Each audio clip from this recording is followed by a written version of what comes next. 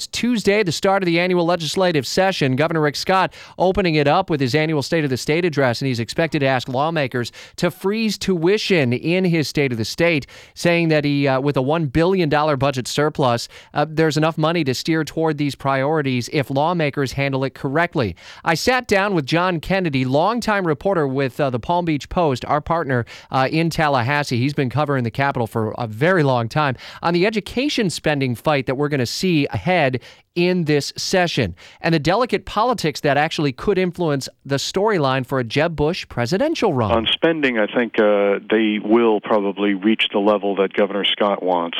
Scott he campaigned last fall on trying to set what he describes as a historic high in per pupil spending, and I think that is something that the legislature will likely achieve.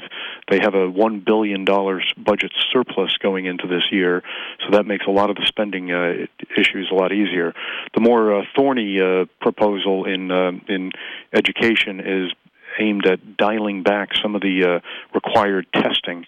And Scott has made a couple of moves already as far as eliminating an 11th grade mandatory test, and talking about legislative action to roll back a couple of other tests that are used by elementary and high schoolers.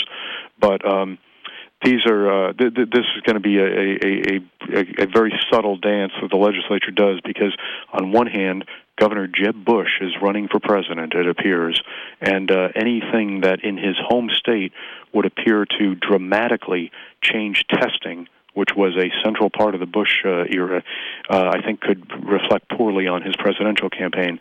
So Republican leaders, I think, are trying to delicately roll back some testing to satisfy a lot of outcry from parents, but at the same time not make it look like they're completely dismissing what the Jeb Bush era was all about. John Kennedy with our partner at the Palm Beach Post. As the big issues unfold over time in the next 60 days, we'll be there to let you know how they impact you.